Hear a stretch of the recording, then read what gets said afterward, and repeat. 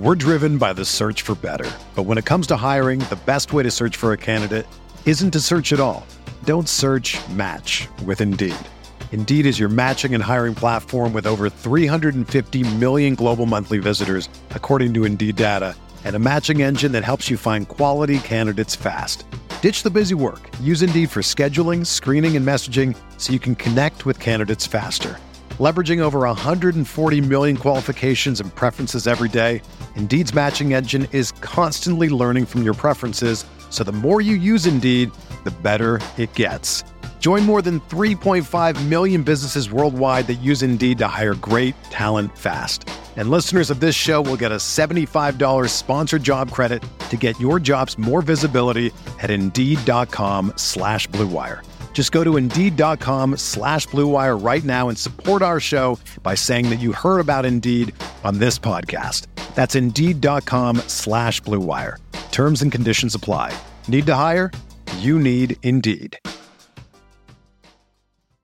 This podcast episode is brought to you by Coors Light. These days, everything is go, go, go. It's nonstop hustle all the time.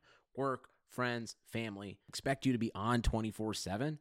Well, sometimes you just need to reach for a Coors Light because it's made to chill. Coors Light is cold lagered, cold filtered, and cold packaged. It's as crisp and refreshing as the Colorado Rockies.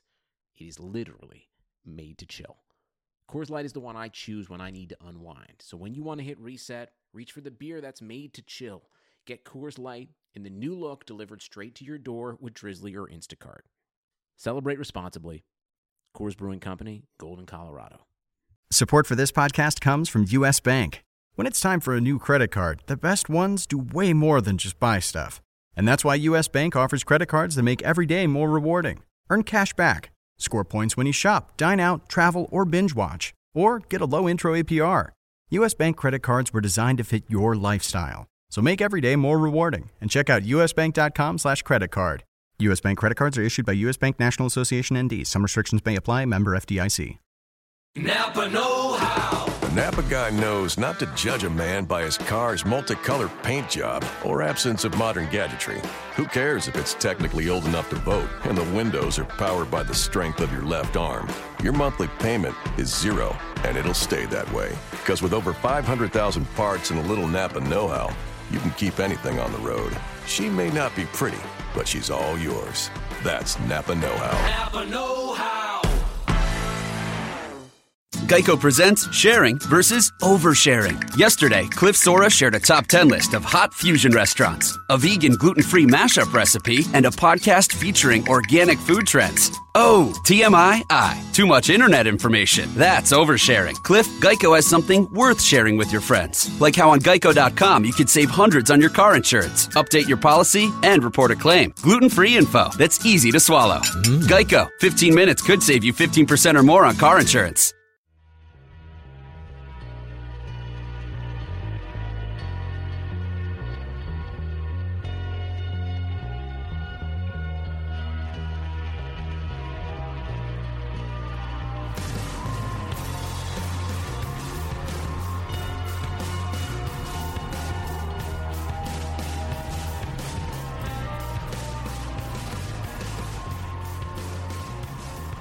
Welcome to the RotoWire Fantasy Football Podcast, brought to you by DraftKings.com, the leader in daily fantasy sports. You can use the promo code RotoWire when you deposit on DraftKings, and that'll get you a free contest entry today. All right, Derek Van Riper, it is Monday, December 7th, 2015, Week 13 in the NFL, just about wrapped up. We're treated to Dallas at Washington tonight as the Monday night game. What is your, on a scale of 1 to 10, what is your interest level in this game? It's a solid 2.5. 2.5? 2.5. Most of that coming from the RotoWire Vegas League. I forget if I'm in League 1 or League 2. Doesn't really matter to anyone listening. I've got Darren McFadden and Jordan Reed still going. Got to make up about 20 points. It's a non-PPR league, so it's possible, probably not likely, but at least something that could be of interest to me as this Monday night rolls along. I'll probably end up watching a lot of hoops on this evening. Well, I would like to say that I will be doing the same thing as far as watching hoops, but there are a bunch of NBA games tonight, but they all start within an hour of each other. There's 9 games on the NBA schedule, and the latest start time is 7 p.m. Central. Oh, wow. So I don't It's gonna know be if an that's early night. I don't know if that's to compensate for Monday Night Football. The league doesn't typically do that, or maybe it's just kind of a glut. If you look at the schedule, it's mostly non-West Coast teams playing at home. So yeah, a big NBA slate, but definitely not one that is going to last you past 9:30 or 10, unfortunately. But I'll be watching the Portland Trailblazers at the Milwaukee Bucks. I'm sure a game that everyone's going to have a close eye on. We should probably just go to the game. Tickets are available starting at $9 because nobody goes to weeknight games at the Bradley Center. I'd go. We could get there by 6:30. Easily. If this pod is done by then, and I'll point out we'll it's see. 12:07 right now. Okay, so we're on the clock. We're trying to do it in a flat hour. I think last week we just went over and we're about, what were we, like 1:30 something? We broke the record last week. I think we did. For football. We had a baseball pod back when we started doing those that ran over 2 hours. I think we had 3 or 4 hosts on it, which That's too many. We quickly realized was just way too crowded. It's a lot of, no, you go first. No, you go first. Yeah, it was a clown show, to be completely honest, and I think the pod has since recovered. But yeah, we can dive into it. I mean, the weekend for me, quick summary, I found a new place. I was brought to a new place. I didn't find it myself. It's called the Raised Grain. It's in the town I grew up in, and by that I mean the town I went to high school in, Waukesha, Wisconsin. Really nice, small, new brewery that opened up there. So I'm kind of excited about that. Some good place to go now when I get home, because otherwise, Waukesha for me, there's some local places there, none that really make their own beer, and then it's just a lot of chains kind of nearby too. So it's nice to have a good local place like that. Not as good as like a Carbon 4, but definitely worth my time and worth the time of others if you're into craft beer. I drank Ron Diaz mixed with A&W root beer this weekend. So rum and root beer was what I went with. No craft beer to be found. None? Were you back home? Nope. I was not back home. I was here. I was in Madison, just hanging out. Pretty low key weekend. I had to, obviously a lot of college football on Saturday, so big college needed football something day. to kind of ease the nerves of watching that Big Ten title game, which was probably the most exciting. That was like the most Big Ten possible game, in the way that it was played, and then even the score. But it was also really exciting. I mean, typically those lower scoring, defensive base, keeping it on the ground type of games can be boring. But I thought it was a really great game. Did you have a chance to watch Michigan State and Iowa? I saw parts of it. It was on at the Raised Grain while I was out, and I was pretty engaged in the conversation I was having. I was talking politics on a Saturday night, which is never a good idea. It devolved into that. It wasn't the goal. I didn't try to go down that path. Somebody suckered you into it? It just happened. I don't even think it was a sucker sort of thing. It just kind of naturally progressed there. You hang out with people long enough, and eventually the conversation deteriorates to that point. That's true. I try to avoid talking politics, especially in those type of settings. But we can get into the Week 13 games. Like we said, just one game remaining, that Dallas-Washington game tonight. But we'll start quickly with the Thursday night game. I know you've already talked about this at length with Mario Puig on the Friday podcast, but Packers 27, Lions 23. Not a must-win game for Green Bay by any means, but it kind of feels like it with as bad as this team has looked over the past 4 or 5 weeks. Obviously, they pull it out. We know the Hail Mary play. I don't think the Packers are back by any means. A win like this certainly isn't convincing. It would have been, I think, the first time since 1991 that they would have been swept by Detroit. So, a Green Bay win on Thursday. Seattle beats Minnesota, which we'll talk about later. So Green Bay now is back atop the division, but still not really comfortable with where they're at with 4 games left. The difference between the 4 teams in the NFC North is probably smaller than we've thought all along. That's become increasingly apparent because of the Packers' recent form. But yeah, for me, I don't know what's going on with Eddie Lacy. I don't know what they're going to do with him going into Week 14. I'd like to see more of John Crockett, but at the same time, you're going to still give James Stark some touches too. So the running back situation's a mess. The receivers still don't look that good. I'm not buying into Richard Rodgers as any better than he was going into this game against the Lions. I know he had a big game, 8 for 146 and a TD, but I don't think we learned anything about the Packers in that particular game. I think their offense still looks like a shell of what we expected, but it's weird because you go back to even Week 3 against the Chiefs, Rodgers picked apart a Kansas City defense that right now looks like one of the better units in the entire league. So things change a lot from week to week. I guess you still got to have some optimism if you're a Packer fan that they may find a way to stretch the field and make the offense go, if you will, and so be it. If that happens, then sure, they can be a credible playoff team. If not, they look like a team that will lose their first playoff game regardless of when that's played or who it's played against. I think a couple of the wild card teams could be going in hot, Seattle being one of them, although it looks like Seattle is on pace for a 5 seed, so they'd probably miss Green Bay because the NFC East winner is going to be horrible, and then if Green Bay gets in as a wild card, they'd be the 6, so they probably wouldn't have to play Seattle.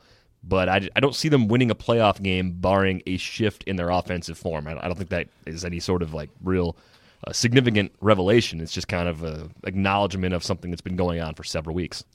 Right, and they're that type of team when you have weapons, especially like Aaron Rodgers. You even look at Eddie Lacy, guys who have kind of underperformed at this point in the season. It's easy to look at them and say, if/when they figure this out, they can be as dangerous as anybody. But I think you have to take a step back, and at some point, at what point do we have to consider they're never going to reach that form again? That form that we saw through the first 5 or 6 weeks of the season.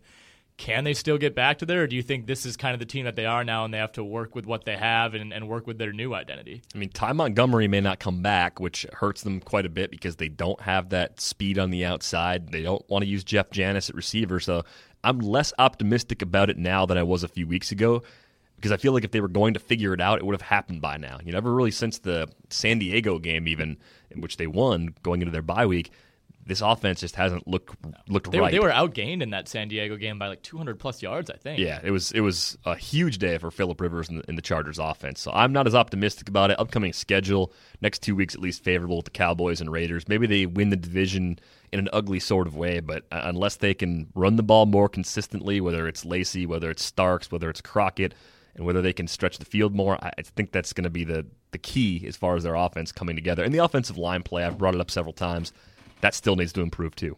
Yep, so Dallas and Oakland, like you said, the next 2 weeks, then Arizona and Week 17 against Minnesota. So the division could very well come down to that final week against Minnesota. Of course, the Vikings play the Cardinals next week, so chance, with Dallas on the schedule for Green Bay to take a 1-game lead plus the tiebreaker over Minnesota next week.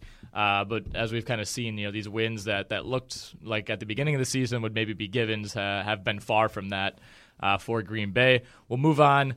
Jaguars 39, Titans 42. This is a game, Derek, that I had the pleasure of being able to watch in full yesterday.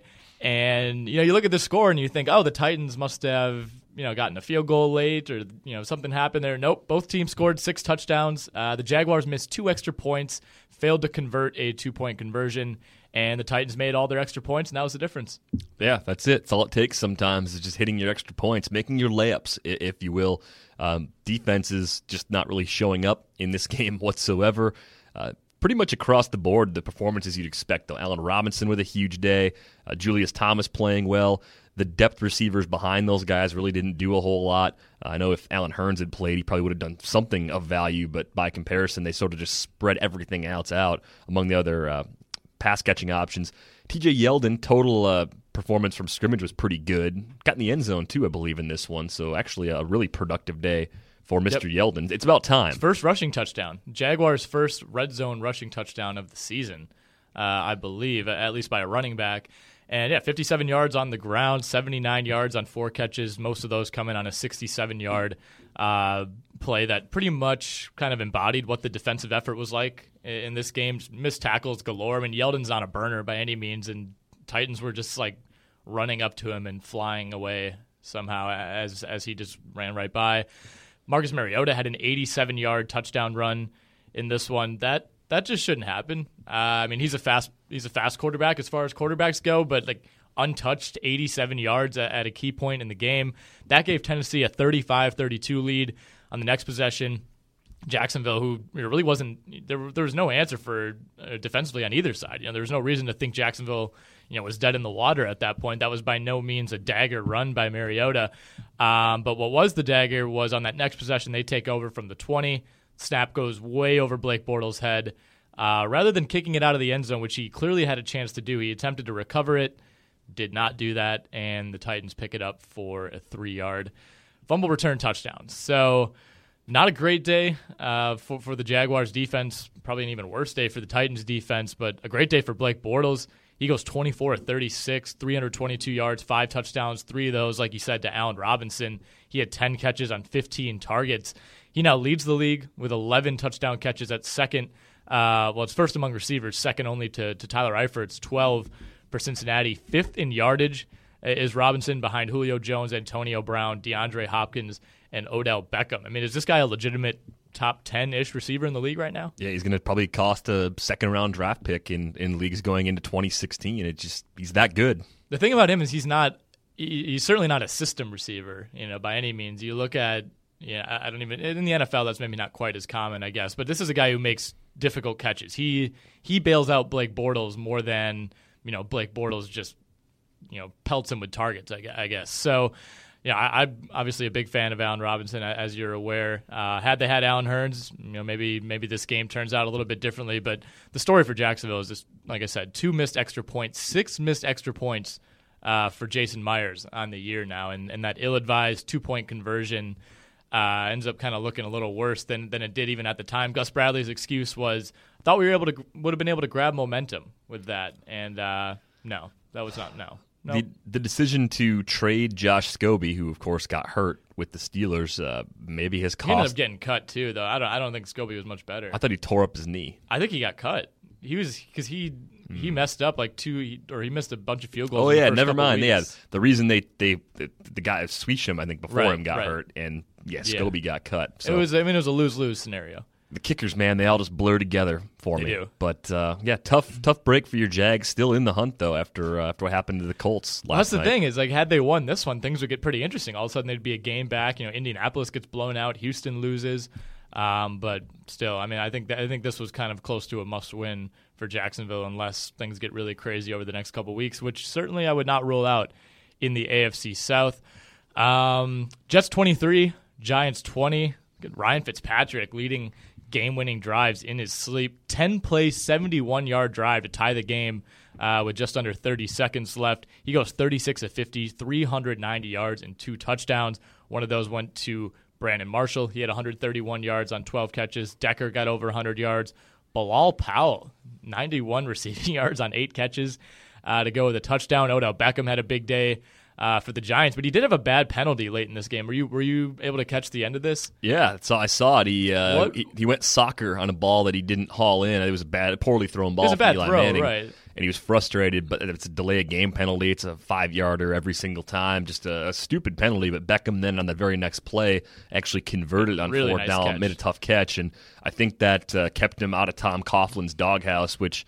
It's pretty easy to get in there anyway, and Beckham seems like the kind of player because of the energy he brings and kind of the showy approach he takes to playing the wide receiver position, which is showy by definition. That probably doesn't sit well with Tom Coughlin all the time, so his willingness to tolerate a dumb penalty like that is even less with a player like Beckham than it would be otherwise. Not that Tom Coughlin is going to be really receptive to a guy doing something like that anyway. Beckham bailed himself out.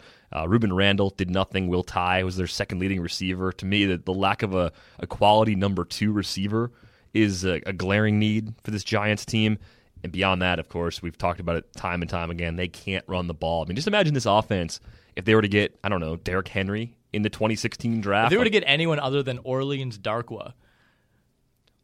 Or Rashad Jennings or Andre Williams, or if they just committed to a guy. Pick one guy. They gave 4 running backs between 4 and 8 carries. That's Shane Vereen, Rashad Jennings, Andre Williams, and Orleans Darkwa combined for 72 yards on 23 carries. Well, if we could get a running back on the pod, I'm sure they'll all tell you, all running backs will tell you, it's hard to get into a rhythm carrying the ball when you're not getting 15 to 20 carries. Yeah, I'll shoot a text over to Orleans and see if he's available. See if Orleans Dark was available. He might not want to say anything right now because he's still kind of on the roster bubble, to be brutally honest. So maybe we can get MJD.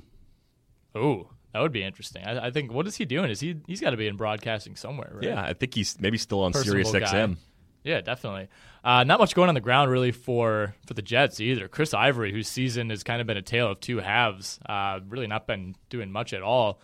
Since week 6 or 7, just 47 yards on 10 carries for him. Did have a long of 20, but he also coughed it up pretty bad and then costly fumble at the time for the Jets. But they end up coming back and still kind of hanging around. Both of these teams, obviously the Giants benefit from playing in the NFC East, where you can seemingly just lose at will and still be in the hunt. But Jets sitting at 7-5, second in the AFC East, firmly in the hunt for a wild card spot. Yeah, they are, and I think the tough thing here for the Giants is that they were in position to tie this game in overtime. Josh Brown happened to miss that field goal, so this was a close game. These teams are pretty even to me. I think the Giants, as we've looked at a few times, I think they're actually still the most talented team overall in the NFC East, but that loss to Washington last week may really stand out and keep them out of the playoffs. People seem to be hopping on the Redskins bandwagon, which is like the lesser of four evils, I guess, in the NFC East. I mean, didn't Cousins or somebody on the Redskins have some comments this past week that they think they're a Super Bowl contender?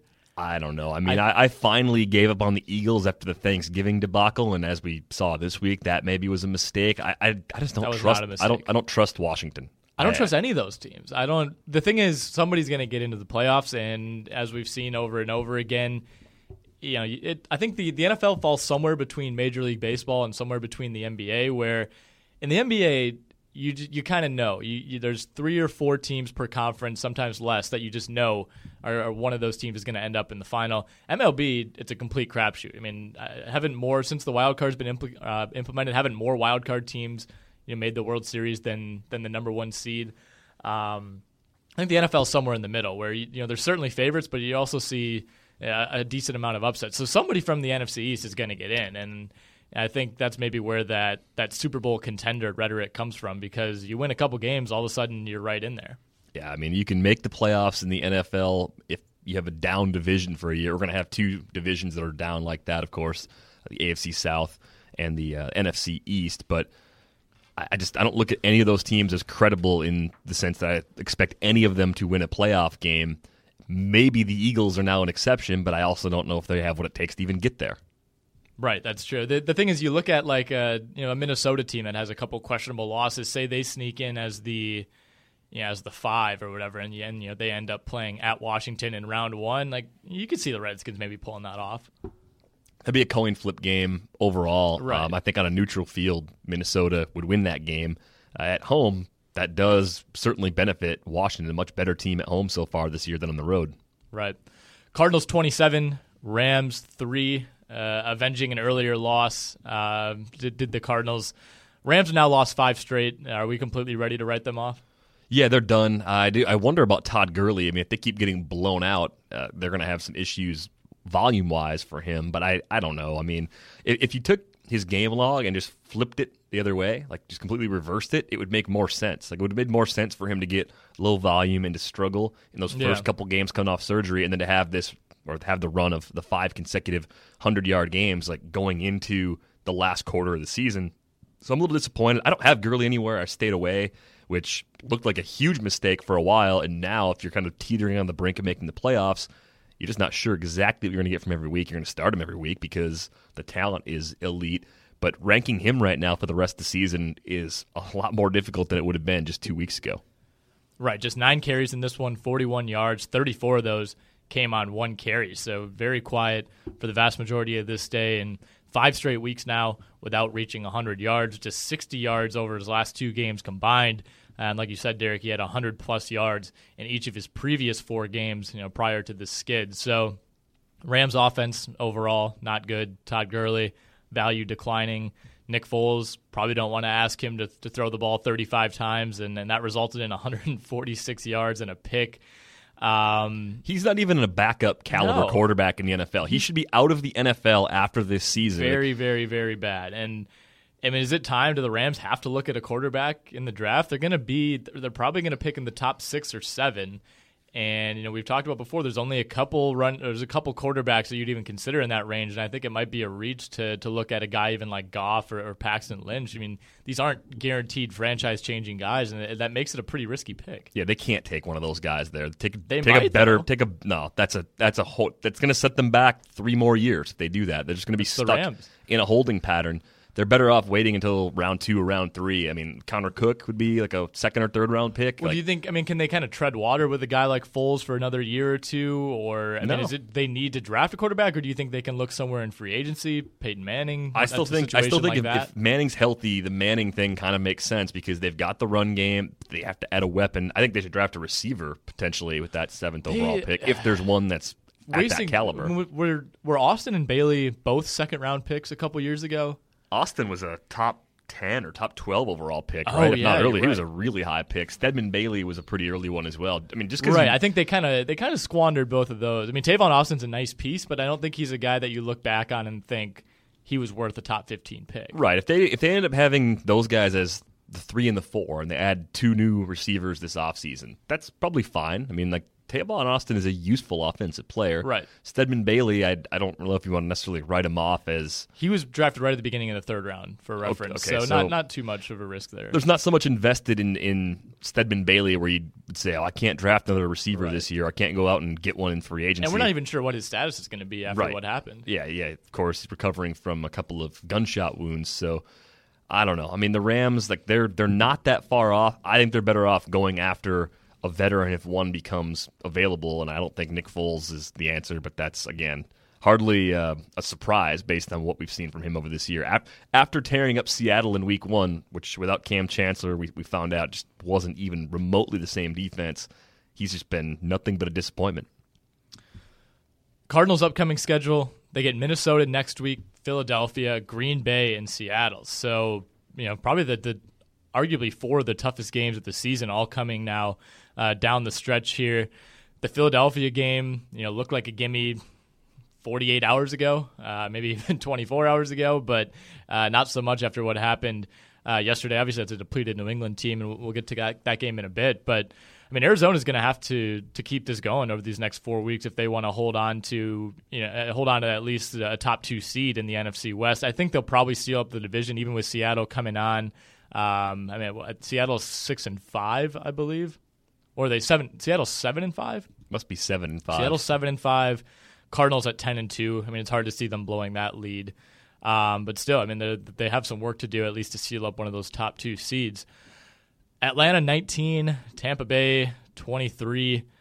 Is there a more uninspiring team in the NFL right now among non-bottom feeders than Atlanta? Probably not. I mean, because they are definitely in the mix for a playoff spot based on record. 5 straight losses, and they're right in the thick of it.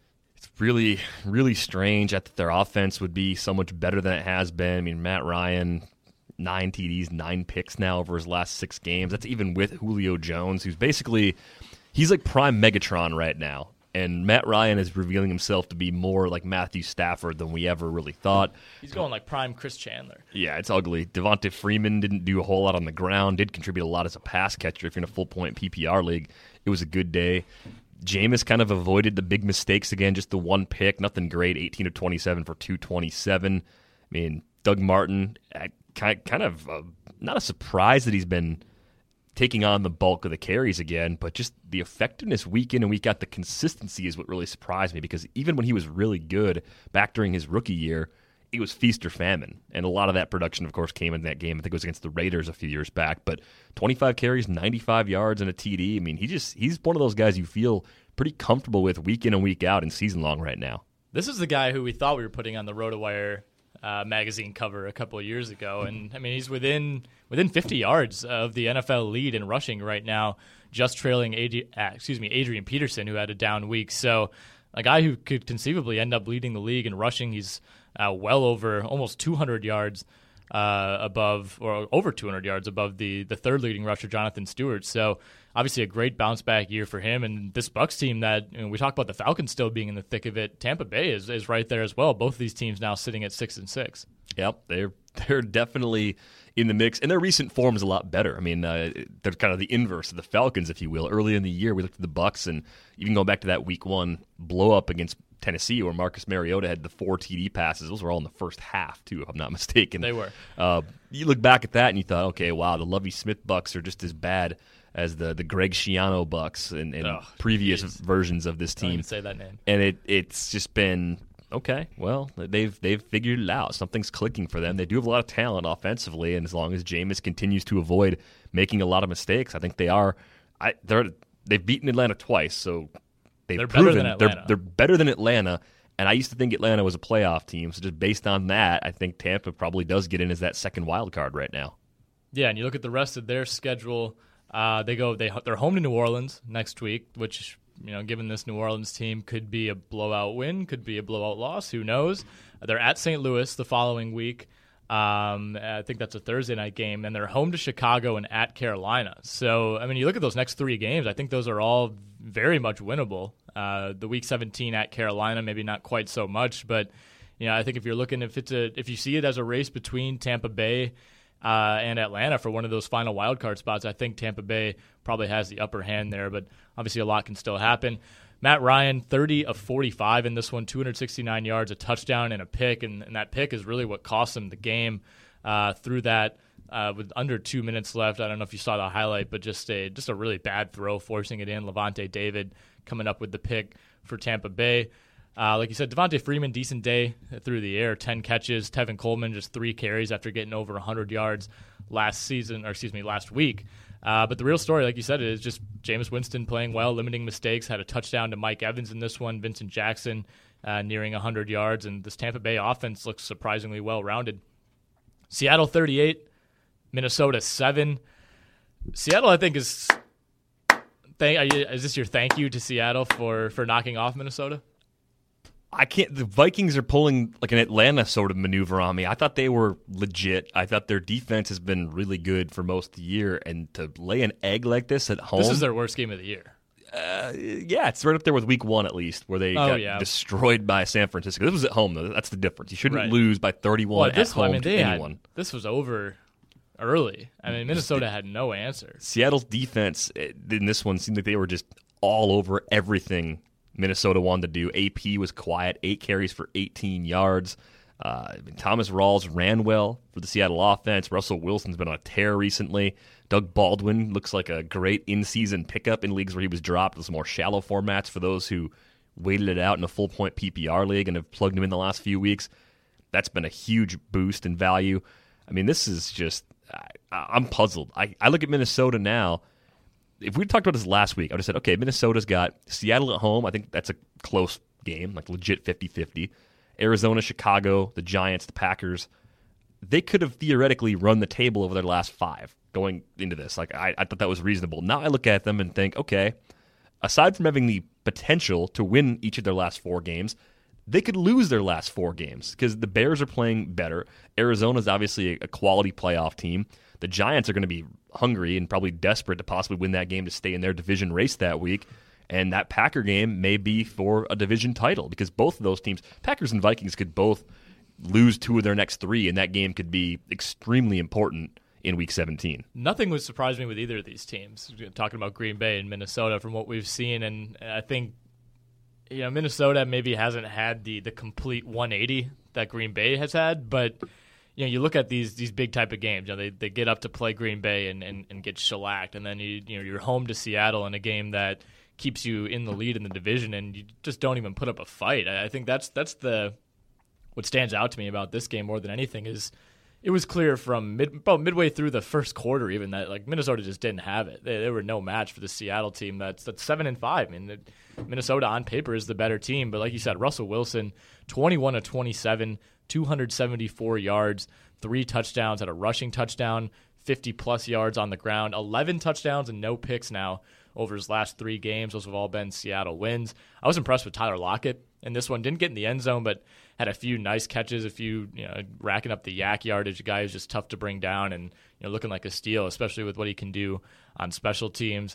Like you said, Adrian Peterson, 18 yards on 8 carries. He was pretty quiet after the game. It seemed like reporters were maybe trying to get him to answer to give the I should have got more carries type of answer. But in a game when you're down early like this, it's hard to justify running the ball. Even if Peterson is probably your best weapon, the way Teddy Bridgewater played in this one, he finishes 17 of 28, just 118 yards, a very 2014 Blake Bortles-esque type of line. Yeah, that's what you want to see from your quarterback. I mean, the reality here is that Seattle's defense does seem like it's rounding into form over the last few weeks. So if that's the case, if Seattle's defense is going to play at that elite level again, it takes a lot of the pressure off the offense, and obviously losing Jimmy Graham, it hurts, but at the same time, they weren't using him the way New Orleans was, so I don't think the offense is going to miss him as much as the Saints would have missed him, for example, in previous years. So it just looks like everything is clicking at the right time for Seattle. It could be a very dangerous team come January.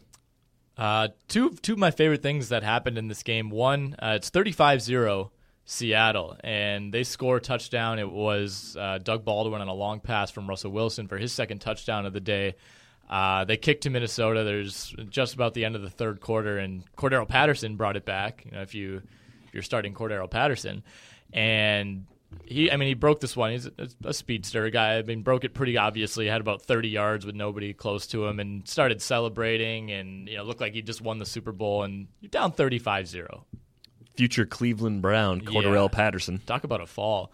And then we also had Tavares Jackson sighting in this game. So I guess the Seattle answer to Cordero Patterson celebrating a kick return touchdown down 35 was wave the victory flag, and that's Tavares Jackson.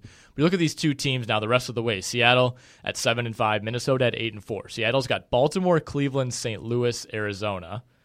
3 out of 4. I think you love their chances there. And they can win on the road at Arizona. Oh yeah, certainly. And then the way these teams are playing, I think if they were at Arizona next week, even after another win from Arizona this week, what would that line be? Arizona by 4.5? Arizona might just get the 3 that you get for being at home. Right. I don't think that would be viewed as a major advantage for Arizona by any means. Minnesota, they get Arizona next week, and then Chicago, New York, and Green Bay, like you said. So, even with the one game advantage that Minnesota holds right now, I think you got to keep an eye on the rearview mirror. Especially if Green Bay is able to control this division over these next 3 or 4 games, Seattle's going to be coming. No doubt about that, and I think their schedule lines up very favorably. So if Arizona struggles at all, Seattle has a chance to really close down that gap, even though it's a big gap right now. Bills 30, Texans 21. I think to me, looking at this slate, on Friday, Saturday, this was kind of the biggest toss-up game to me, one that I just didn't know how it was going to go either way. Jags-Titans, I think, was probably in that category as well, but both these teams now 6-6. Houston remains tied for that AFC South lead with Indianapolis also losing. Got vintage Tyrod Taylor, 11 for 21, 211 yards, a couple long completions to Sammy Watkins, 3 touchdowns for Tyrod Taylor. Sammy Watkins finished with 109 yards on just 3 catches. Charles Clay and Robert Woods both had touchdowns in this one. Brian Hoyer, 26 of 43, 293 yards, 3 touchdowns of his own, but did have a pick. How about Cecil Shorts showing up, 91 yards on 6 receptions. DeAndre Hopkins had a touchdown. And Shady McCoy, 112 yards for Buffalo. So a game that we thought would maybe be dominated a little bit more by this Houston defense, but they ended up allowing 30 points. I think in terms of games that I got to see even highlights or fractions of on the Red Zone channel, this one checked in near the bottom. But Tyrod Taylor, in the words of head coach Rex Ryan, seems to be legit. Like I'm buying into what he's been able to do. When the Bills play a decent defensive game, even, they can really lessen the strain on him. Doesn't have to throw it 35 or 40 times. Obviously an effective runner. Has the arm strength to throw the deep ball. So just a really nice decision that the Bills made at the beginning of the year that seems to be paying off. I think the Texans are still the best team in the AFC South. Losing at Buffalo is not necessarily a death sentence at this point. Doesn't mean they've taken a big step back. Buffalo's a decent team at the very least, and probably something a bit better. Yeah, I think that's probably all we have to say about this game. Not a whole lot to talk about from a fantasy perspective. Another game that definitely falls into that category. We'll see if we can keep this one even shorter. Dolphins 15, Ravens 13. Ryan Tannehill 9 of 19, 86 yards and a touchdown and a win. Yeah, that's great. Maybe the Dolphins figured something out here. The way to win is to not use Ryan Tannehill. Just treat him like Tyrod Taylor. Play good defense. Don't air it out, even though you've got good weapons in the passing game, including Devontae Parker, who scored. Did you see that catch? I didn't get to see that catch, which is kind of disappointing. It was a hell of a catch. He's really talented, so I hope they figure out a hierarchy in that receiving core that makes sense for us as fantasy owners on a week-to-week basis. I was just happy to see Lamar Miller get work. 20 carries, 113 yards. Bill Lazor, Bill whatever, not going to work here anymore. He's fired. The fact that he's gone can only be a good thing for this offense. But yeah, Tannehill scuffling in what should have been a pretty favorable matchup. That Ravens defense has been a leaky sieve against the pass all season. It's hard to fault the guy, though, for not putting up big numbers when he only slings it 19 times. Yeah, I don't think they really needed him to do a whole lot more than that. But, this Dolphins offense and really this Ravens offense couldn't get anything going at all. The Dolphins took a 15-0 lead, I believe it was, into the locker room at halftime. 15-3, excuse me. And they come out in the second half. These are the Dolphins' second half drives, the entirety of the second half. Punt, punt, punt, punt, fumble, punt. So stay hot. 15 points at halftime, one of those being that Tannehill to Parker touchdown, the other being a Derek Shelby pick six of Matt Shaw just before halftime. That was enough. I like Buck Allen, by the way, just looking at this game. I mean, 107 receiving yards on 12 catches, got in the end zone, 63 yards on the ground. It does seem like the Ravens have their lead back for next season. Even if Justin Forsett is back, I think Forsett may play more of a complementary role behind Allen. And this may be a team that needs to go that route. They're so thin in terms of pass catchers. Maybe Brashad Perriman's healthy enough to play next year, but given the severity of his knee injury, I'm not sure he's ever going to play in the NFL. Right. There were rumors a couple weeks ago that he was thinking about retiring. Yeah, that seems like if you're banking on him to be the main driver of your receiving core next year, that seems way too optimistic. Yeah. So this is another team that needs to invest at that position. We'll see what they're able to do. But I could see them also just trying to bolster up the defense, leaning heavily on Allen and Forsett, trying to run it 30 to 35 times every game. And it just looks like Allen fits Mark Trestman's offense really well. So Trestman stays on as Baltimore's offensive coordinator. I think that's only going to fuel optimism about him going into 2016. So this Baltimore team is 4-8. Let's say they finish with 5 wins, 6 wins, whatever it'll be over these last 4 games. But what are the expectations going to be for them next season? I mean, this was a team that was a popular Super Bowl pick, a consensus probably top 4 or 5 team in the AFC coming into this year. All that's really changed is, Steve Smith, who is upper 30s anyway, he goes down. They lose Justin Forsett, but he really hadn't been that effective before the injury. Brashad Perriman doesn't play. Assuming Perriman comes back, maybe they pick up a receiver through the draft or in free agency. It's essentially the same roster, coming back without Steve Smith.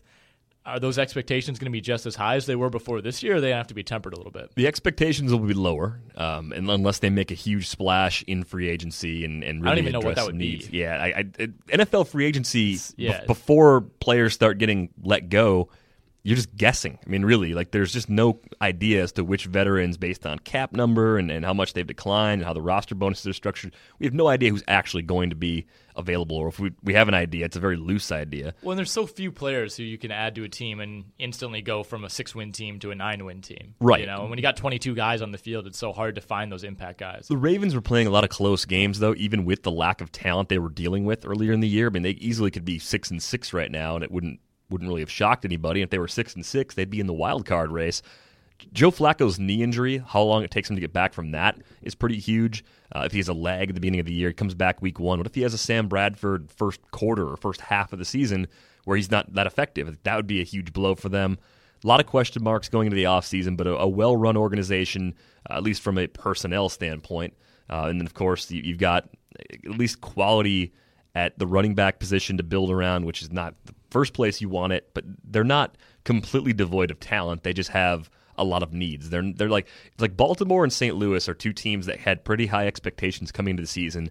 If they do the right things in the offseason, they can kind of rekindle that and maybe come in under the radar in 2016. Right, and like you mentioned, they're one of those franchises that I think from an outside perspective, you trust to make the right moves, and you don't look at them as a team that's going to be mired in kind of rebuilding over and over. I mean, they're a smart franchise. Ozzie Newsome has shown time and time again that if they have a down year, it's not going to be a down half decade like we see with so many of these teams that can fail to live up to expectations, and then it turns into a 4 or 5 year span where you don't know who your quarterback is. You're misdrafting and reaching, and I think we're seeing that kind of right now with St. Louis and obviously teams like Cleveland and Jacksonville. I think St. Louis is drafted reasonably well. They do make mistakes, especially on offense, but the way they've built that defense, especially in the wake of the big RG3 trade a few years ago, that positioned them to be, I think, at least a credible team for a few years, depending on free agency, other moves, things like that. So they're kind of, to me, like more middle of the road in terms of the draft than a failure team. I mean, the Ravens, for me, are the opposite of the Redskins. Like, the Redskins are complete idiots in terms of personnel. The Ravens largely are really smart with personnel, and even though they didn't get it right this year, they still weren't as much of a disaster as most teams would have been with that roster. Yeah, I think you have a room for error that's a little bit lighter when you build around your defense. I think you can hang in games with better teams when you have a good defense, as opposed to just trying to get in a shootout with teams that are more talented all around. So I think that's certainly the way to do it. But obviously, there's still quite a discrepancy between their offensive talent and the rest of the talent in that division and around the league. Fantasy football just got a whole lot more interesting in Week 14, DraftKings will be hosting yet another Millionaire Maker event. This time $1 million goes to first place with a total of $2.5 million up for grabs. It's only a $3 entry fee this week instead of the usual $20, so be sure to get in on that. You can do that by going to DraftKings.com, enter the promo code ROTOWIRE. That'll let you play free with your first deposit on DraftKings. Again, that promo code is ROTOWIRE for free entry now with your first deposit at DraftKings.com. This is not fantasy as usual. This is DraftKings. Welcome to the big time. All right, let's get into the rest of these noon games, and we'll start breaking down the late afternoon games as well. Bengals 37, Browns 3. Not much to say about this one. We should just lump these next 3 games all together and like throw them onto the pile of wood and burn it, because it's bad. You get the Bengals 37-3 over the Browns. The Niners and Bears actually was an entertaining game, but you look at what these teams did. Did you learn anything about any of these 6 teams from these 3 games? I mean, you had the 49ers and Bears 26-20, the Broncos and Chargers at 17-3, which was just brutal. That's a game that even in a small block, Red Zone almost exclusively avoided it because there really wasn't much to see. These games were all bad. Like the Browns announced today they're going to go back to Johnny Manziel, So we learned about the Browns that Austin Davis is so bad that they're going to go against their own, kind of bringing the hammer down, ruling on Johnny Manziel, and just kind of let him off the hook after 2 weeks. Yeah, I think Mike Pettin as a disciplinarian, he's kind of like Ralphie's mother on A Christmas Story. You've seen A Christmas Story. You can't miss that. I think I have. You'll shoot your eye out, the BB gun. Yeah, right. Yep. You might remember the part of the movie, and everyone has seen this movie because if you accidentally turn on TBS or TNT, it's on nonstop for like 48 hours now. Very overrated movie, around Christmas. It's not.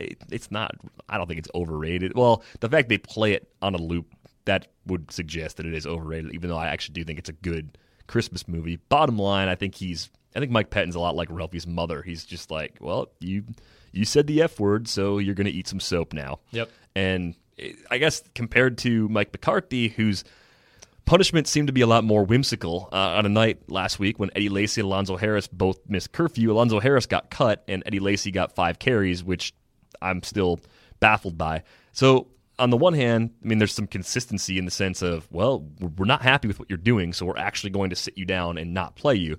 However, in the Browns case, it's stupid because it's bad for their organization. It's almost like they're damned if they do and they're damned if they don't. It doesn't matter how they handle Johnny Manziel. They're going to get it wrong one way or the other. You're going to have some people that criticize them for not being firm enough. You're going to have some people that are like Chris Liss who think they're complete idiots for ever disciplining them at all, which the truth is the answer is in the middle ground. They're back to Manziel. They're still not a good team. He at least makes them more watchable.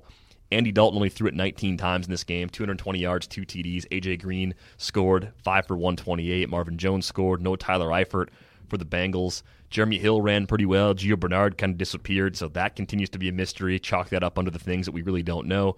You've got this one. Cleveland starting the game. Punt, loss of possession on downs, lost possession on downs. 2 possessions in a row going out on downs. Hey, at least they were going for it on 4th down, so Mike Pettin showing some riverboat tendencies there.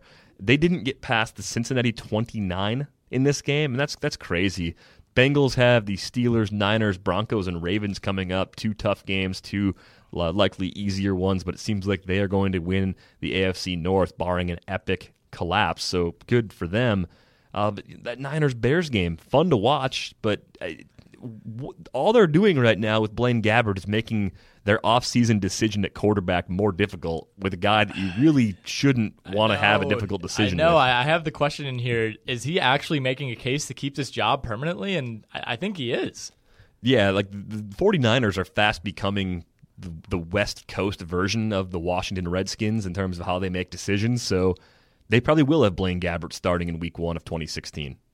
Yeah, I think they're going to be in an odd position. Again, this isn't a draft that has a top prize that that they're going to try to go out and get and groom as the starter.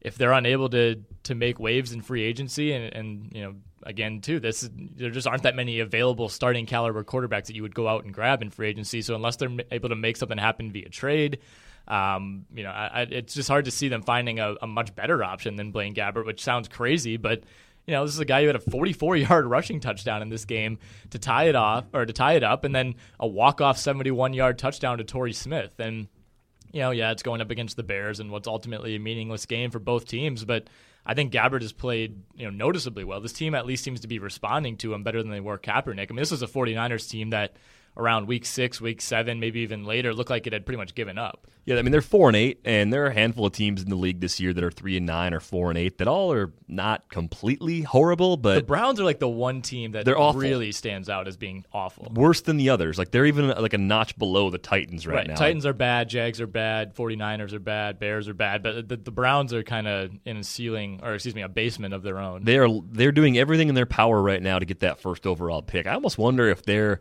using Johnny Manziel as like a scapegoat to tank, like their punishment. Like they come off looking like good guys. They know that not playing him actually gives them a better chance to lose, and therefore they have this perfect path to tank harder than anyone's ever tanked before. Maybe that's part of the solution there. That's possible. I mean, Jim Tomsula, I don't think he's a great coach. He's got nothing to work with, and the fact that they're not the Browns right now says that guy can at least do something as far as motivating his players to show up. So hats off to him for that achievement, I guess. Also, kind of thinking about the quarterback problem and the lack of quality options in the draft. I mean, even in terms of backups that have been cut or guys that will become available, nobody has signed Ryan Mallett yet.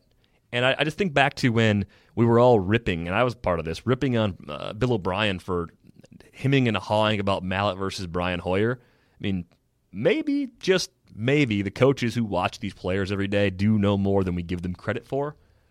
The entire league so far has passed on freely available Ryan Mallett in an era when there are some really, really bad backup quarterbacks out there. Right. And Ryan Mallett is certainly not proven to be a good quarterback, but he still seems to have, with all these, he's kind of in a group of like 10 or 15 backups. Matt Schaub, I think, was in that group too, of guys that are just kind of retreads, guy you pick up just because he might be good enough to pull out a game here and there if somebody goes down. And Mallett's like one of the rare guys in that category that still hasn't completely proven that he's not a great NFL quarterback, or good NFL quarterback, I should say. I mean, he certainly hasn't shown a lot of promise, but I think he remains in that zone where there are still teams that see him as maybe we could be the team that figures him out. Mostly because he's 6'6", 245, right, and he has a strong arm, not because of anything. He hasn't done anything on the field to prove that. Right. But I think he still has a leg up on like the other bunch of quarterbacks just because of that size and because there's still that quote unquote potential that he holds. I think it's just it's a unicorn. Really, is what it comes out to. I mean, it's just not going to happen for Ryan Mallett. Aside from, like, you got the physical tools, sure.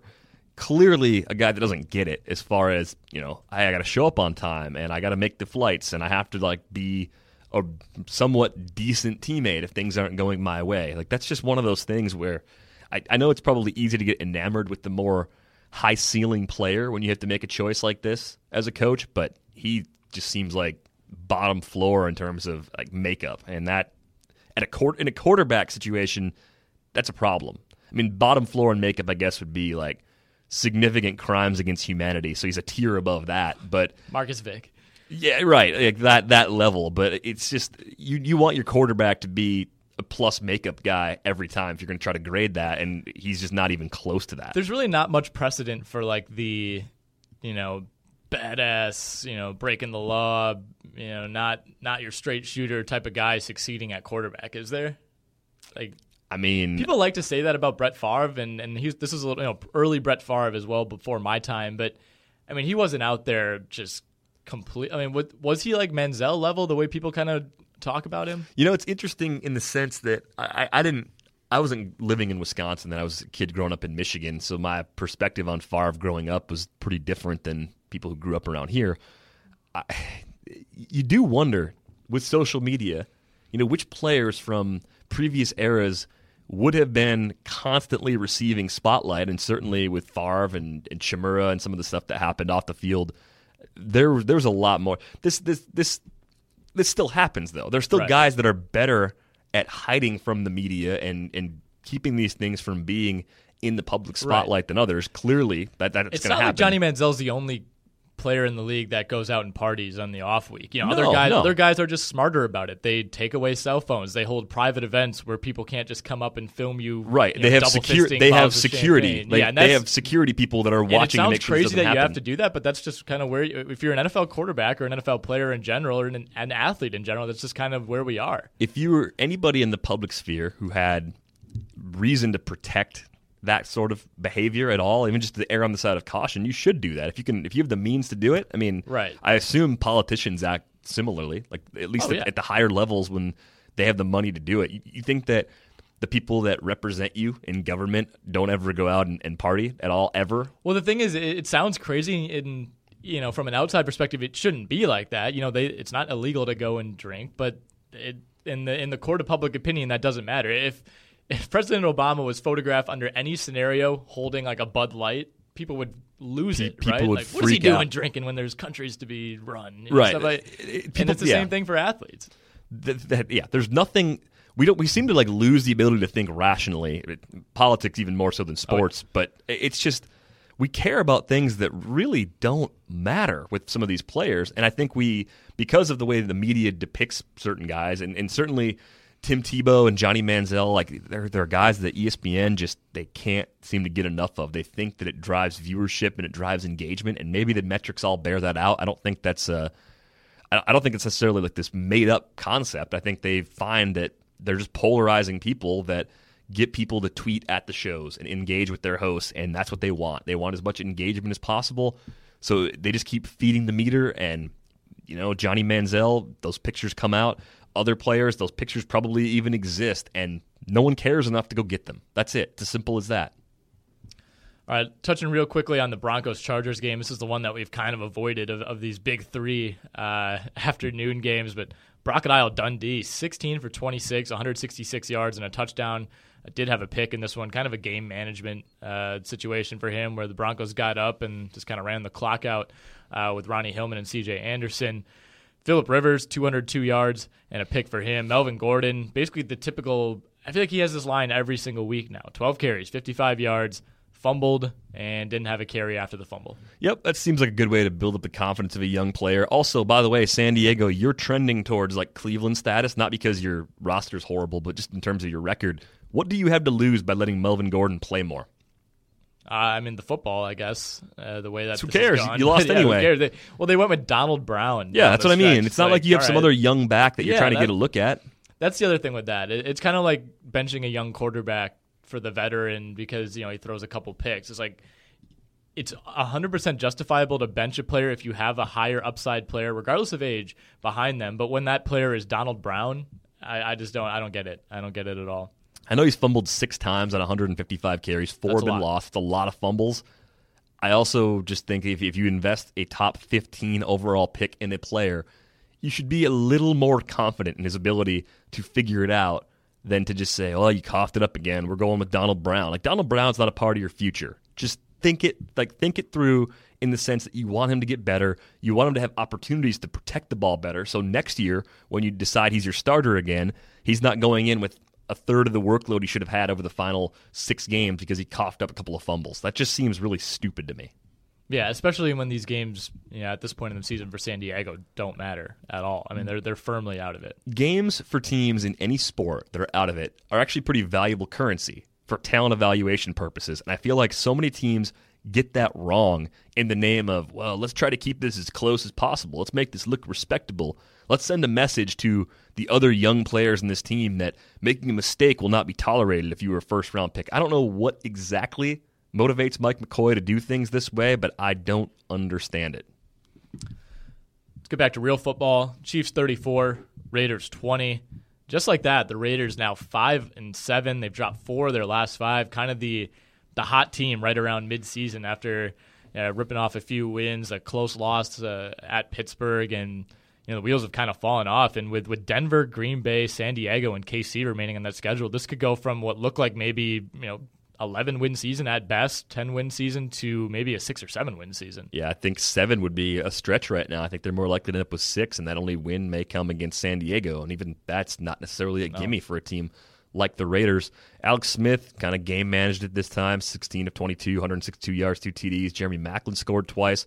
Nice undervalued player on draft day, and every week on DraftKings it seems like his price is really fair as well. Latavius Murray ran pretty well for the Raiders. I guess that's the silver lining in this one. But the Kansas City running backs didn't do anything. They almost split carries evenly. 9 for 35 for Charcandrick West, 7 for 26 for Spencer Ware. Just really kind of an ugly situation where both players are hurting each other right now. I'm curious to see if they go back to a heavier workload for West in Week 14. Yeah, the Raiders actually outgained Kansas City by quite a bit in this game. I think over 150 yards, and the turnovers ended up being the Achilles heel. 3 interceptions for Derek Carr, but Chiefs just kind of continuing to do what they've done over these last 5 or 6 weeks, just grinding out games and finding the right balance between Alex Smith game managing and Alex Smith actually airing it out a little bit more of late. And like you said, Jeremy Maclin, 9 catches, 95 yards, 2 touchdowns for him.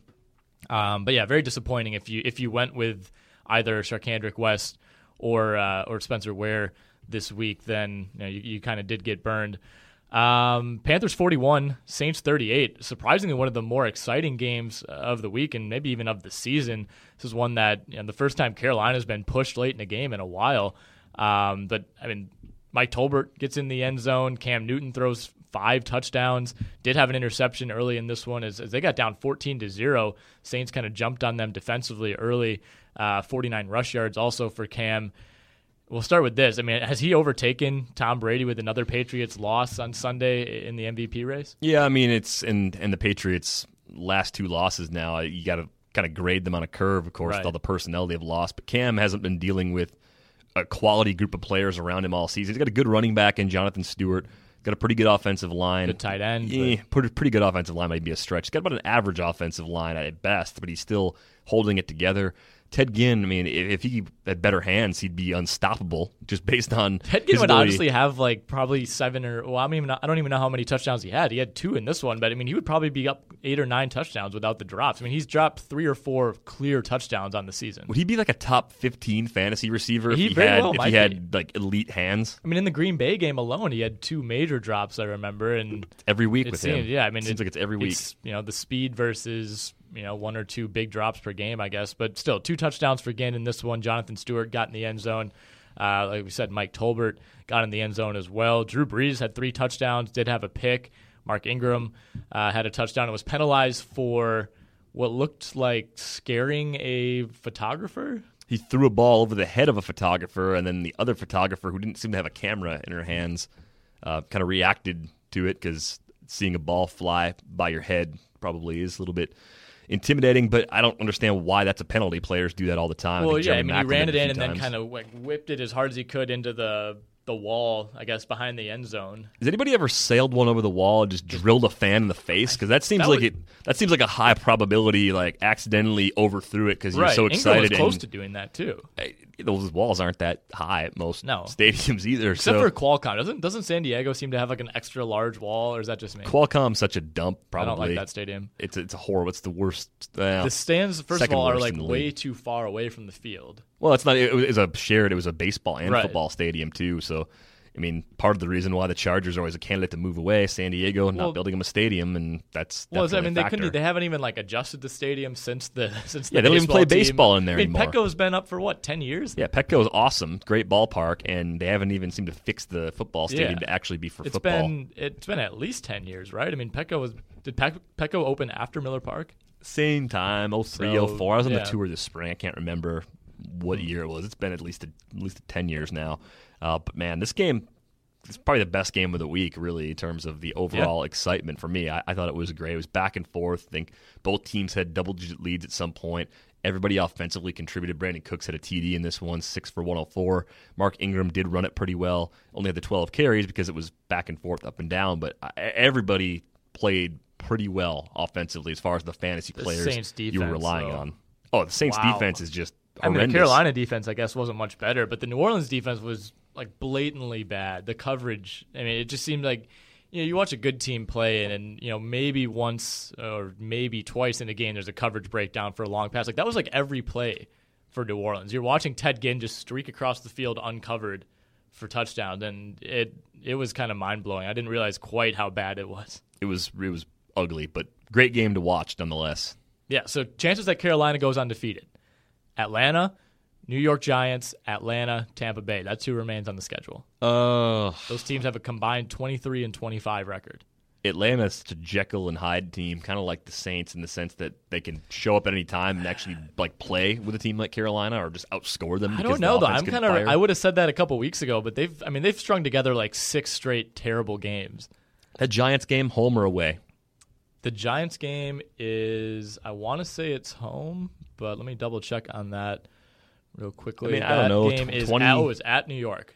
25% chance of winning the last 4, which is pretty high. That's actually, pretty to high. win 4 games in the NFL, that's probably too high because you're looking at teams that are all battling for a playoff spot. I think if you looked at the official, number fire or 538, probability, it would be less than 25. But at the same time, it's if you take each game individually, which one do you say Carolina loses this? It's going to take one of these teams' best effort, and we're at this point in the season where Carolina knows. They're 12-0.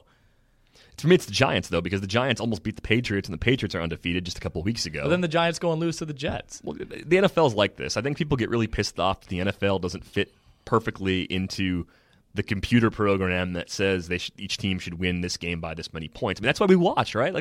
If every game turned out just like the spread said it should or was going to, that wouldn't be entertaining at all. And I just think the nature of winning the last 4 games against these teams in December versus having to win against these very same teams even in November is different because every week for the opposing team could be a game that has huge playoff implications. I think having to do that is what makes it harder. I think teams are looking at Carolina. They're getting more tape on the offense, trying to figure some things out, finding ways to break down the defense. Maybe the Saints help provide something of a blueprint that these other teams can use. Atlanta does, at least when they're playing well, have Julio Jones, Matt Ryan, a top 10 or a top 5 running back, and Devontae Freeman. They've got a lot of weapons. The Giants, of course, have a mix in the passing game, mostly just Odell Beckham. But I think the Giants can lose to anybody, and the Giants can beat anybody. But as we've seen in this next game, that can happen. That's how the league works. Any team can beat anybody in any given week, even though something might seem completely obvious going into a particular matchup. If there's one thing that works in favor of Carolina when you talk about weapons like ODB and Julio Jones is you can kind of, in theory, you can stick Josh Norman on those guys. These are teams in New York that has it's Beckham and everybody else. Atlanta is Julio and everybody else. So if you can at least neutralize, maybe not shut down either of those guys. Those are probably the 2 best receivers in the game right now.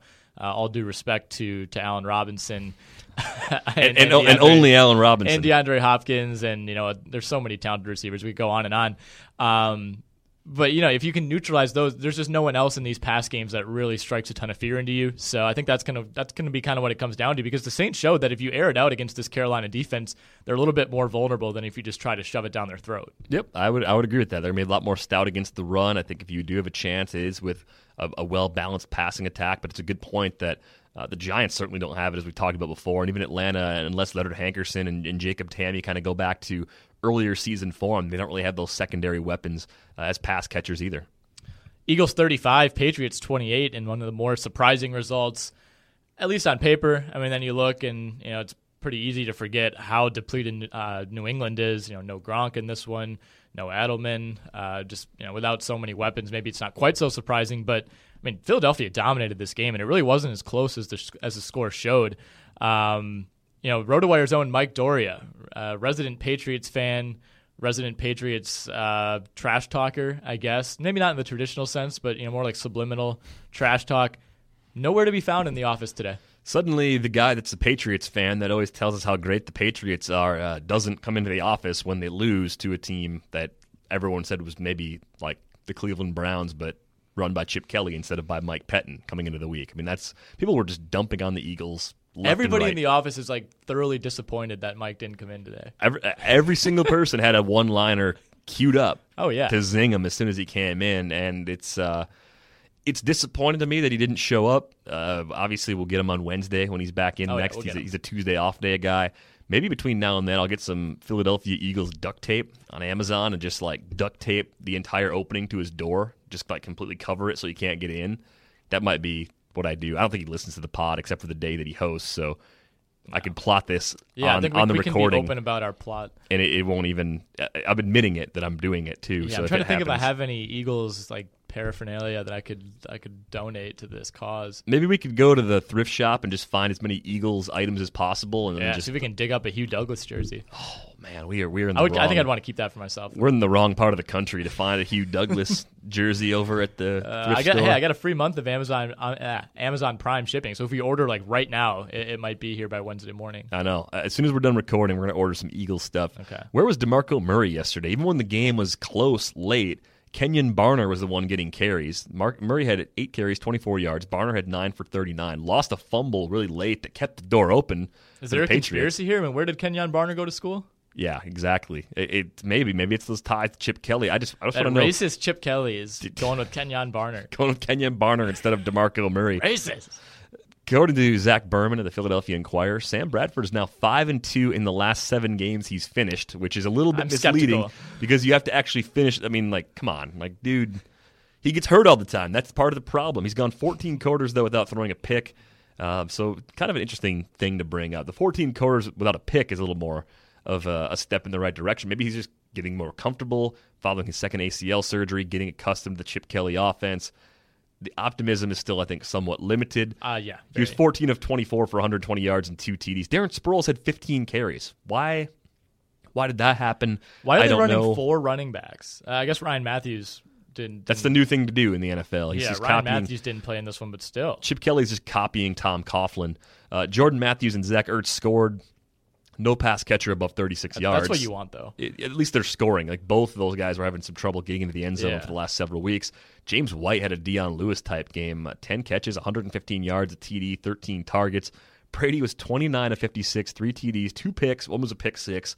Snuck in a TD late. Also caught like a 36-yard pass from Danny Amendola. So he was really kind of filling up the stat sheet in this one. And speaking of Amendola, 7 for 62, a TD on 13 targets. Looks like he's reasonably healthy coming off that knee injury. Scott Chandler had a late TD. Didn't go full Gronk, but 4 for 61. At least returned value for those who paid the nice price of $2,500 for him on DraftKings. A bargain, really, going into Week 13. Is Brady going to have receiver eligibility now on DraftKings? Not on DraftKings. Maybe on Yahoo, though. They tend to have pretty light thresholds for adding those things. Remember when Joe Webb was playing quarterback? He was the Patriots' leading and receiver for a good chunk of this game until the New England offense kind of woke up late in the second half. But, that one reception for 36 yards was enough. I think James White ended up being the leader for most of this game. 10 receptions, 115 yards for him. So kind of taking over that Deion Lewis role and finally being productive in that role. We'll finish out with the Sunday night game. This one got ugly pretty quick and continued to get uglier, capped off by the Antonio Brown celebration that I think was the lasting point from this game. Have you seen the video yet? No, I don't know how you avoided it. I do a good job not watching a lot of TV in the morning. I mostly. Well, I mean, even like this was like immediate Twitter fodder for like a good hour. I was doing a magazine mock draft. Oh. So that had something to do with my attention span on this game. For baseball? Yeah, it was a baseball mock, so a lot going on there, trying to keep up with that. But and once this 30-second ad finishes playing, I'm going to watch the 5-second video of Antonio Brown getting penalized for use of goalpost after TD, according to. It was more of more shock than anything. Like, it wasn't taunting. It was just like if you haven't seen it somehow, it was on a kickoff return. So he already has 2 receiving touchdowns at this point. Brings back a 100-yard kickoff to ice a game that had already been iced like 4 times at that point. And he just never slowed down. He just ran full speed and leap hugged the goalpost and just slammed into it. Oh, I've seen Steve Smith do this before. Oh yeah, I thought he was he was just trying to cling on to it. Yeah, he was going too fast and wasn't. I think he reverberated off of it. That probably hurt a little I would bit. think, yeah. And you can see the poor woman standing on the other side of the goalpost as Brown reaches around to hug it, accidentally gets her hair. Oh, jeez. Yes, on the replay. Okay, here's my question though. I mean, why? First and foremost, why would you want to try to shatter your testicles on a goalpost after running a punt back? He went testes first. He did. There was no buffer there. That's bold, and that's even more bold than skeleton in the Winter Olympics when you go head first down the mountain on a sheet of on skeleton on a sled, basically. Here's the thing I don't understand. This game is 38-10, under 5 minutes in the fourth quarter, and Antonio Brown is running back a punt. Is it Jacoby Jones? Yeah. for the Steelers. Did he get hurt or did he fumble? No, he muffed like 2 punts. And Who cares? Tomlin was asked about it and said he's done. So fine, they're going to cut him, but like put some other guy back there. Put Jordan Todman back there and see if he can catch it. I mean, Antonio Brown, like, is he going to be on the injury report with like testicular bruising going into Week 14? Well, I mean, we'll never know. Mike Doria is usually in charge of that kind of stuff, and if he's not in the office, I'm gonna have to. Yeah, I'm gonna have to get Tech Brigham to add testicular bruising to the injury list. It's not in there already. That's kind of disappointing. I think we should have put it in there for Karan Butler. I mean, obviously, all the maybe that's just NBA. I think there was an injury. It was Michael Barrett for the Cubs. I think a foul tip. He was a catcher. Foul tip hit him in that region, and I want to say the injury was it scrotal hematoma? Like there was the definition was extremely like medical vernacular just go put in on nature. Like a cup right now. Just so you don't take a foul tip while doing a pod. You almost never want to hear the word scrotal. You never want to hear the word hematoma, and you never ever want to hear them back to back.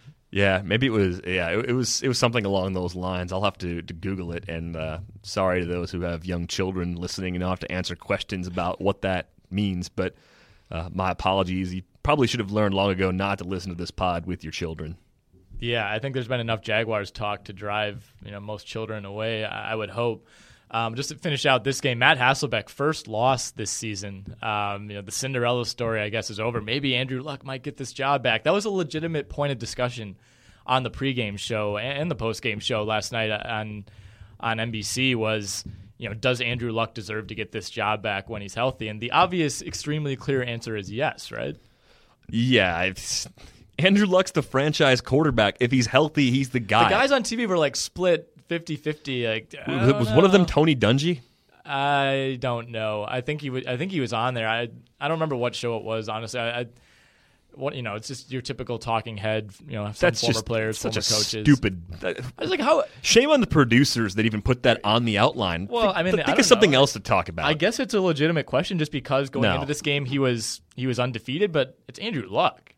Yeah, it's Andrew Luck and it's Matt Hasselbeck. Like that's just your team matching up against some weaker teams. What'd be interesting and is things being fine. At what level of quarterback would you have to stick with Matt Hasselbeck? Say this was happening to the Falcons. Like I could see you could make a case, like this exact scenario, but it's Hasselbeck instead of Ryan. Ryan's hurt, and Ryan's been pretty uninspiring. Hasselbeck comes in and he's 4-1. Like you could maybe think, okay, I don't know, Matt Ryan. I think we could do without him for a couple games to see if we can keep this going. But even Matt Ryan, you're like, I don't know, this is Matt Ryan, and Andrew Luck is on like a much higher tier, I think, than Matt Ryan, right? Andrew Luck is supposed to be one of the once in a decade type prospects, and maybe even like once every 20 years type prospects if everything goes well. I think it's more the former than the latter at this point, based on what we've seen. But at the same time, the notion that Matt Hasselbeck winning some games in his absence, Matt Hasselbeck doing his job as Matt Hasselbeck shouldn't change what the Colts think of Andrew Luck. I don't know why there's never a voice of reason with things like this. Yeah, I don't know. I'm trying to think of like even a comparison of what that would be like. I don't think Andrew Luck is like LeBron level, but that'd be like if LeBron had some sort of injury, was out for a month, and Richard Jefferson came in and played really, really well, and was like, I don't know, you think we should keep LeBron off the bench? Richard Jefferson's looking pretty good. And no, even if Andrew Luck has been okay so far, he's played tougher opponents.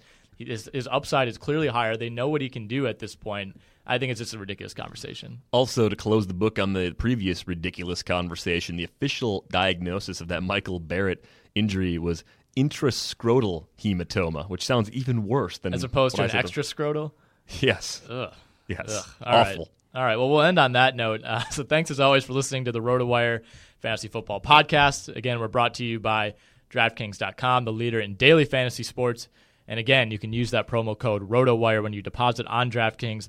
That'll get you a free contest entry today. Of course, be sure to check out our site, rotowire.com. You can do that for free. 10 days of free premium access, no restrictions at all to the content that you can take a look at. That's all sports, not just NFL. You can redeem that offer by going to rotowire.com/pod.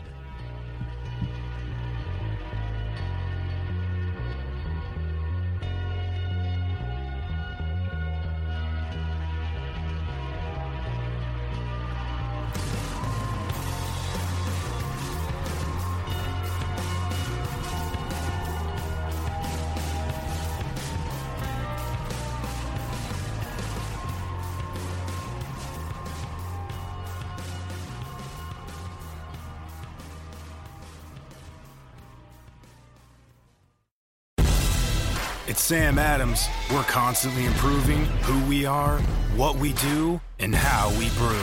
We make craft over 60 styles of beer, but it's Boston Lager that has captured the heart of America since 1984. With its deep amber color, caramel notes, and signature hop character, what better to have in your pint glass? Into the jungle. Sam Adams Boston Lager. Pursue better. Boston Beer Company, Boston, Mass. Save responsibly. Whether you're a world-class athlete or a podcaster like me, we all understand the importance of mental and physical well-being and proper recovery for top-notch performance. That's why I'm excited that Unified Healing is sponsoring this podcast. Unified Healing is a new and super innovative global network of wellness centers powered by Energy Enhancement System, or EE System. If you haven't heard of the EE System, you'll want to listen up. This technology promotes wellness, deep relaxation, purification, and rejuvenation.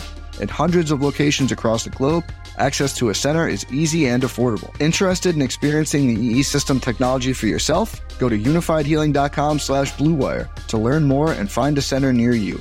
That's unifydhealing.com/bluewire. No material or testimonials on the Unified Healing website are intended to be viewed as medical advice or a substitute for professional medical advice, diagnosis, or treatment. Always seek the advice of your physician or other qualified healthcare provider with any questions you may have regarding a medical condition or treatment and before undertaking a new healthcare regimen, including EE System.